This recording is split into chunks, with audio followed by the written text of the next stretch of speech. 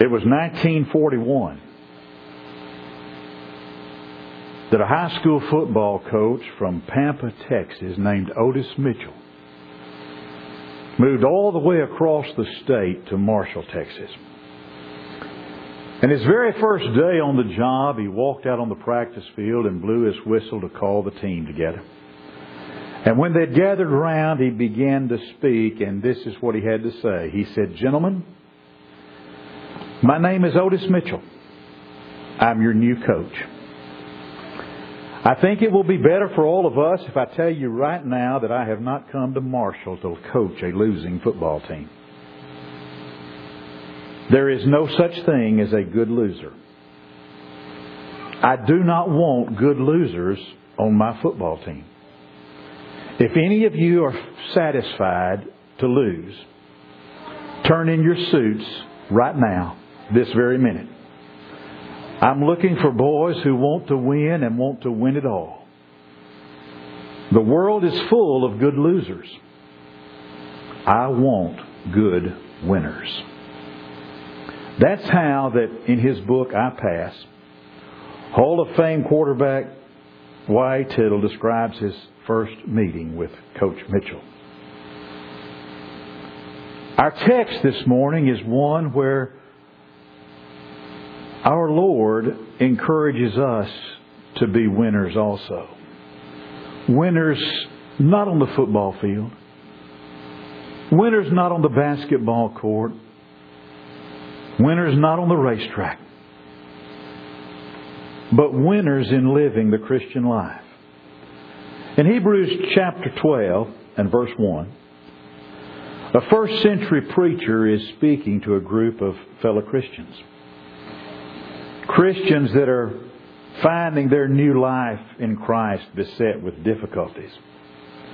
In fact, it's so hard and so difficult that they're actually wondering if they wouldn't do well to just give up the whole enterprise. They're considering quitting and going back to the ways of Judaism. And so to encourage them and make them winners, to give them new heart and new courage, he speaks the words of our text. He's just finished talking about the heroes of the faith. He's given us what is in Hebrews 11 I refer to as God's Hall of Fame of the faithful. And in chapter 12 he says, "Wherefore, seeing we are also encompassed about with so great a cloud of witnesses, let us lay aside every weight and the sin that doth so easily beset us, and run with patience the race that is set before us, looking to Jesus, the author and finisher of our faith." He's seeking to steady them. And in seeking to steady them and encourage them to win for Christ, He does not make an appeal to their cowardice. And He does not make an appeal to their love of ease. He tells them with blunt honesty that the good life is costly. He tells them that being a Christian is a serious, exacting business. He tells them that to be a Christian is actually to be a spiritual athlete. So in the imagery, He takes them to the stadium.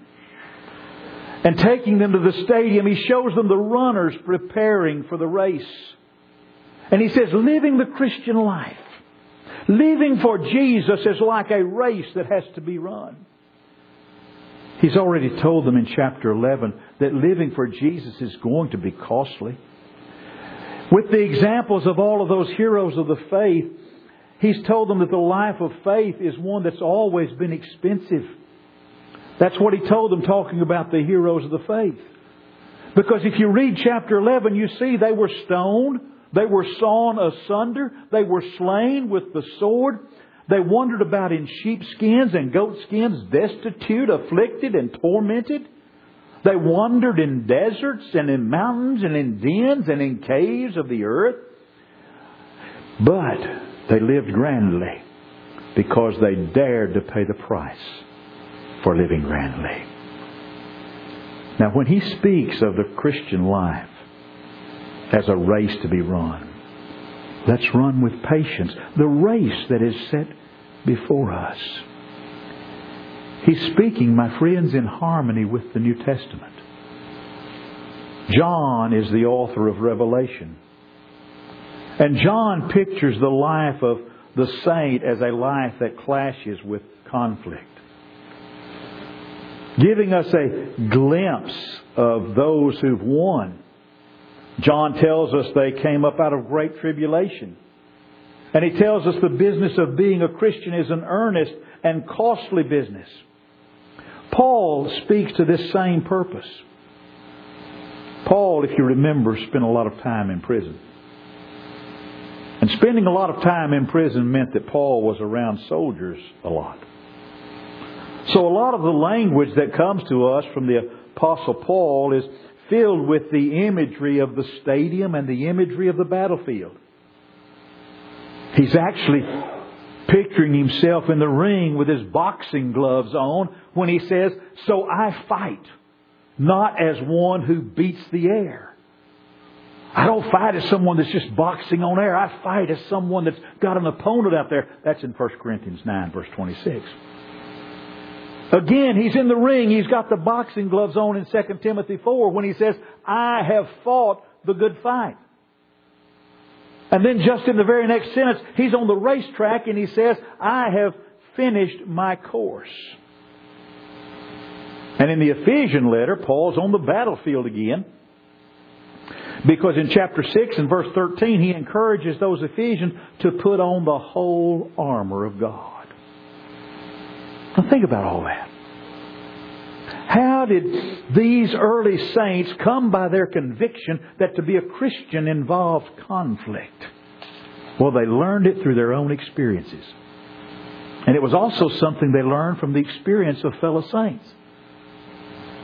But above all, they learned it from Jesus Christ. Jesus Christ never offered any invitation or said anything to any man or woman on the top side of God's green earth to appeal to our cowardice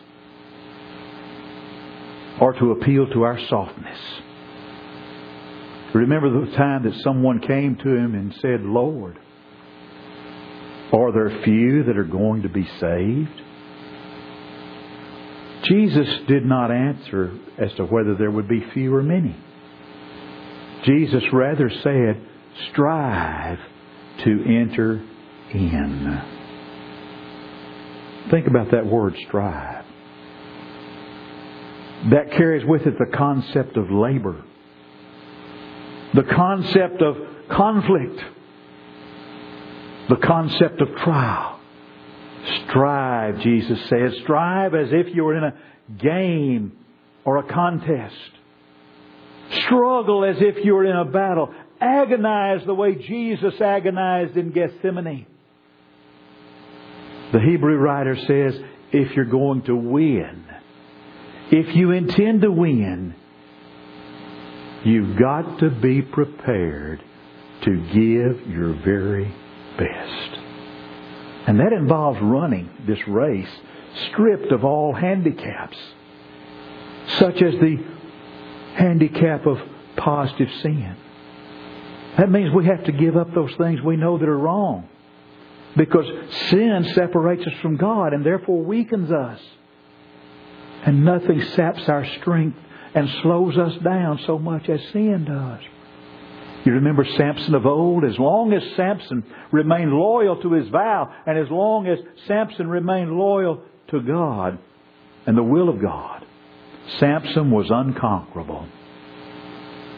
But when Samson broke his vow, and Samson was disloyal, he was as weak as any other man. We've got to lay aside every sin. We've got to lay aside every weight. You know, there are a lot of practices, a lot of pastimes, a lot of things that are innocent in themselves that can actually become weights and hold us back in living for Jesus. You see, when anything becomes more important than God, when anything takes priority over our service to God, when anything replaces God as first in our lives, it becomes sin. You know, there are things that can become sin that are innocent and wholesome. You know, there's things like going out to the lake and going and reeling in a fish. That's a great activity. Well, some people think it's a great activity. I think it's silly. You can buy that stuff for $4 or $5 a pound over at Brookshire Brothers. Or you can go hunting. But if it takes place or priority over God, then it becomes sin. I've even known people that like to go out and they take and they swing a golf club. I've done that a couple of times. I gave it up about 50 years ago. When Bryant graduated from high school, Bryant loved, he thought he was going to play golf. So I went to play golf with Bryant one Saturday morning. On about the third tee, he said, "Dad, is the game coming back to you?" I said, "Yeah, it's coming back to me." When I gave up this stupid game, I could hit the ball good. I just could never see where it went.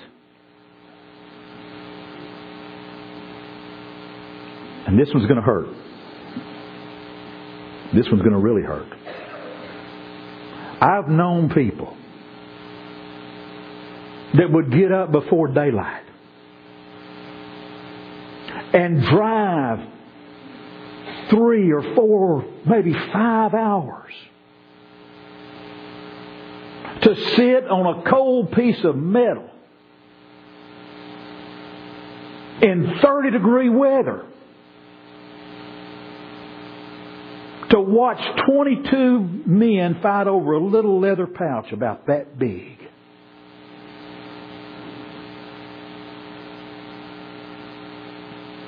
See, I finally got to my vice, didn't I?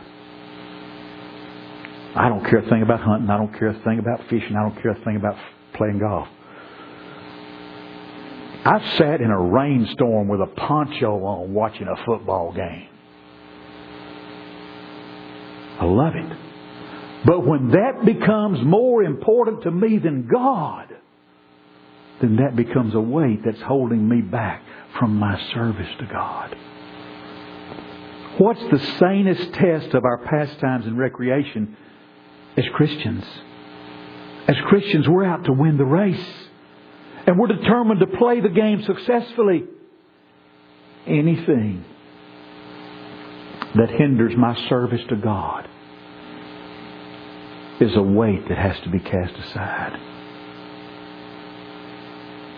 In this great Christian race, we have to cast aside everything that hinders us in our service to God. Well, what helps us to run the race? What helps us to win and what helps us to be our best? What did he say?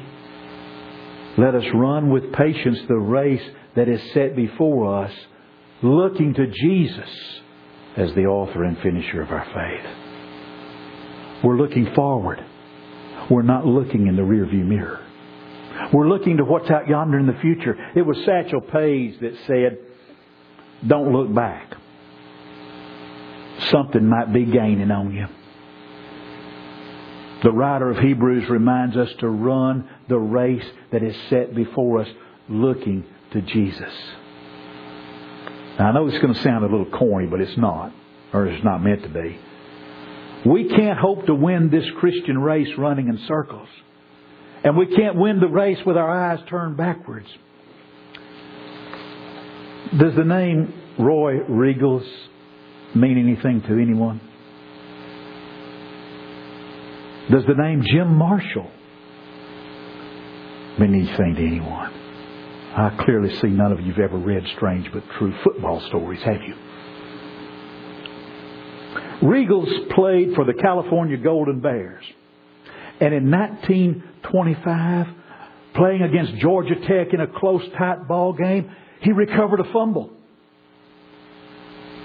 And in those days, it didn't matter where on the field you recovered the fumble. It was legal to advance the ball. But in all the confusion of things, Regals got turned around and was racing toward the wrong goal line with the fumble. And was about to score for Georgia Tech. One of his players caught him inside the 10-yard line, and one of his own players tackled him before he scored. Because he was looking the wrong way. He was running in the wrong direction. Ironically, in 1964, Jim Marshall, playing on the defensive line for the Minnesota Vikings, did the same thing in a game against the San Francisco 49ers. Now, if you're ever playing Trivial Pursuit and those two things come up, you've got the answer to it. They ran the wrong direction. Why? Because they were facing the wrong direction when they started running. We run the race looking to Jesus, looking forward, looking toward the future. And we run that race in the realization that we are part of a great team. We're not out to play this game or run this race alone. All around us are others who see our visions, others who dream our dreams, and they touch elbows with us, and they are on the team with us, and they give courage to us, and they hearten us in this race. There are some fighting by our side today that'll fight by our side tomorrow. There are some that fought by our side yesterday, and they finished their race and passed on to the other side. That's that great cloud of witnesses the writer was talking about. We're encompassed with this great cloud of witnesses. Let us run with patience the race set before us, looking to Jesus, the author and finisher of our faith. That great cloud of witnesses. Not merely spectators. Their lives give testimony to the value and the reality of the prize. We run this race heartened by the fact that we are not alone. And we have to remember something else about this Christian race. We've got to have endurance. This Christian race is not a 100-yard dash and we're done. It's a cross-country marathon. It's something that stretches out yonder into the sunset. So we've got to have persistence. And we've got to guard against probably the greatest peril there is in the Christian life. And that's the peril of fainting. The peril of quitting. The peril of just throwing up our hands and giving up. Remember what Paul said in Galatians 6 and verse 9. We will reap in due season if we faint not. If we don't have the grit. If we don't have the grace to persist. No power in heaven and earth can give us the victory. Write this down. It's on the final exam. If we've got the grit and we've got the grace to persist and continue the race, nothing on the top side of God's green earth and nothing in the depths of hell can defeat us and keep us from winning. That persistence that comes and brings us the victory comes because we look to Jesus, the author, the captain, the finisher, the example of how the race should be run. Jesus ran, and Jesus ran the race with His eye on the goal. Jesus' goal was the joy set before Him. The joy of perfect conformity to the will of God. The joy of yielding completely to that yoke that He Himself said was kindly. And it was the joy of victory.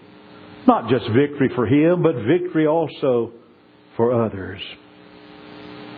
Jesus ran the race. Even though it cost Him something.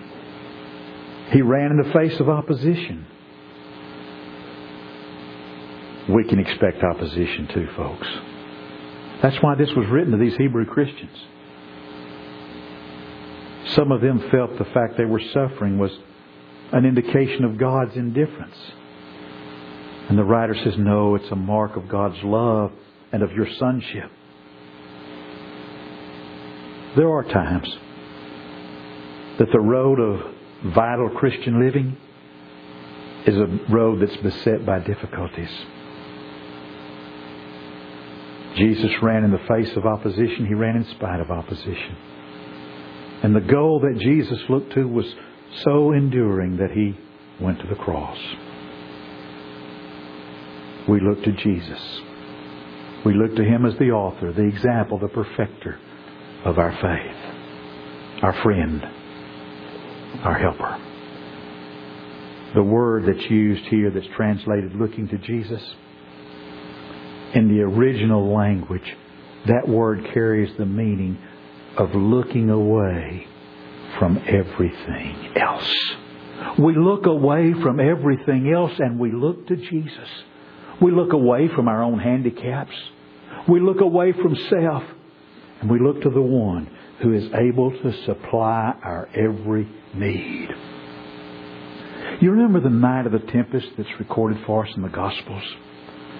Can you see by an eye of faith those disciples sitting in that little boat, manning those oars and getting nowhere against the storm as the winds were blowing, the rains were pelting them, the lightning was flashing, the thunder was roaring? And they looked up from their labor and they saw Jesus coming across the waters. And at first they thought it was a ghost. They cried out in fear, "Oh my!" And then came that comforting, calming voice of Jesus. "It is I. Be not afraid." Well, blustering Simon immediately went from cowardice to courage. And he said, "Lord, if it's you, bid me come to you on the water." And he's ready to attempt the impossible. Jesus says, "Simply come." See Simon? He steps across the side of the boat. He steps onto the water. And there is Simon looking at Jesus Christ. And he's walking on the water. And then he realizes where he is. And he realizes what he's doing. And he sees the storm. And he looks down. He took his eyes off Jesus. And what happened when he took his eyes off Jesus? He went swimming. Because he took his eyes off the Lord. When he looked at his difficulties, he became a loser. If we want to be winners, we have to look to Jesus. Now the question this morning is, where is your focus? Are you looking to Jesus this morning as the author and the finisher of your faith? Have you given your life to Jesus Christ? Have you made Him Lord and Master of your life? If not, I beg you to do that before you leave this morning. In simple, trusting faith. Confessing His name before men. Repenting of everything that's sin in your life and being buried in the waters of baptism for the washing away of past sins. It'll make you a Christian. Nothing more, nothing less, nothing else. Just a simple New Testament Christian. It'll make the declaration that Jesus is the Lord and Master of your life. It'll make the declaration that you're looking to Jesus as the author of your faith. But maybe once upon a time you did that. But Jesus Christ hasn't been Lord and Master of your life. I've said this at least 1,000 times. This will make 1,001. If Jesus Christ is not Lord and Master of all of your life, He's not Lord and Master at all in your life. Maybe you need to come back. Let brothers and sisters pray with you and for you. I don't know what's going on. I don't know what your world is like, what your life is like. But if there are changes that need to be made and things that we can do to help you with those changes, this is your opportunity to come and let us help you with those changes as together we stand and while we sing.